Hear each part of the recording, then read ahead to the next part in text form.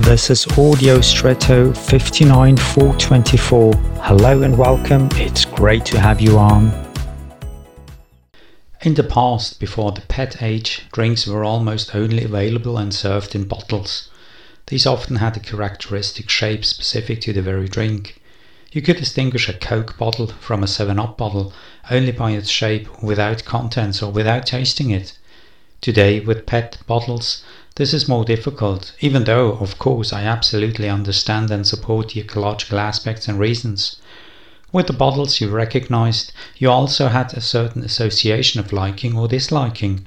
What about you?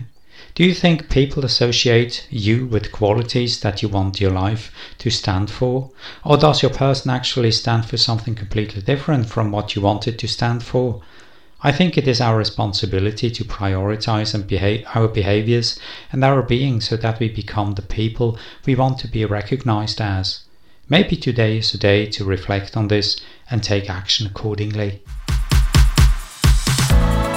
And now I wish you an extraordinary day.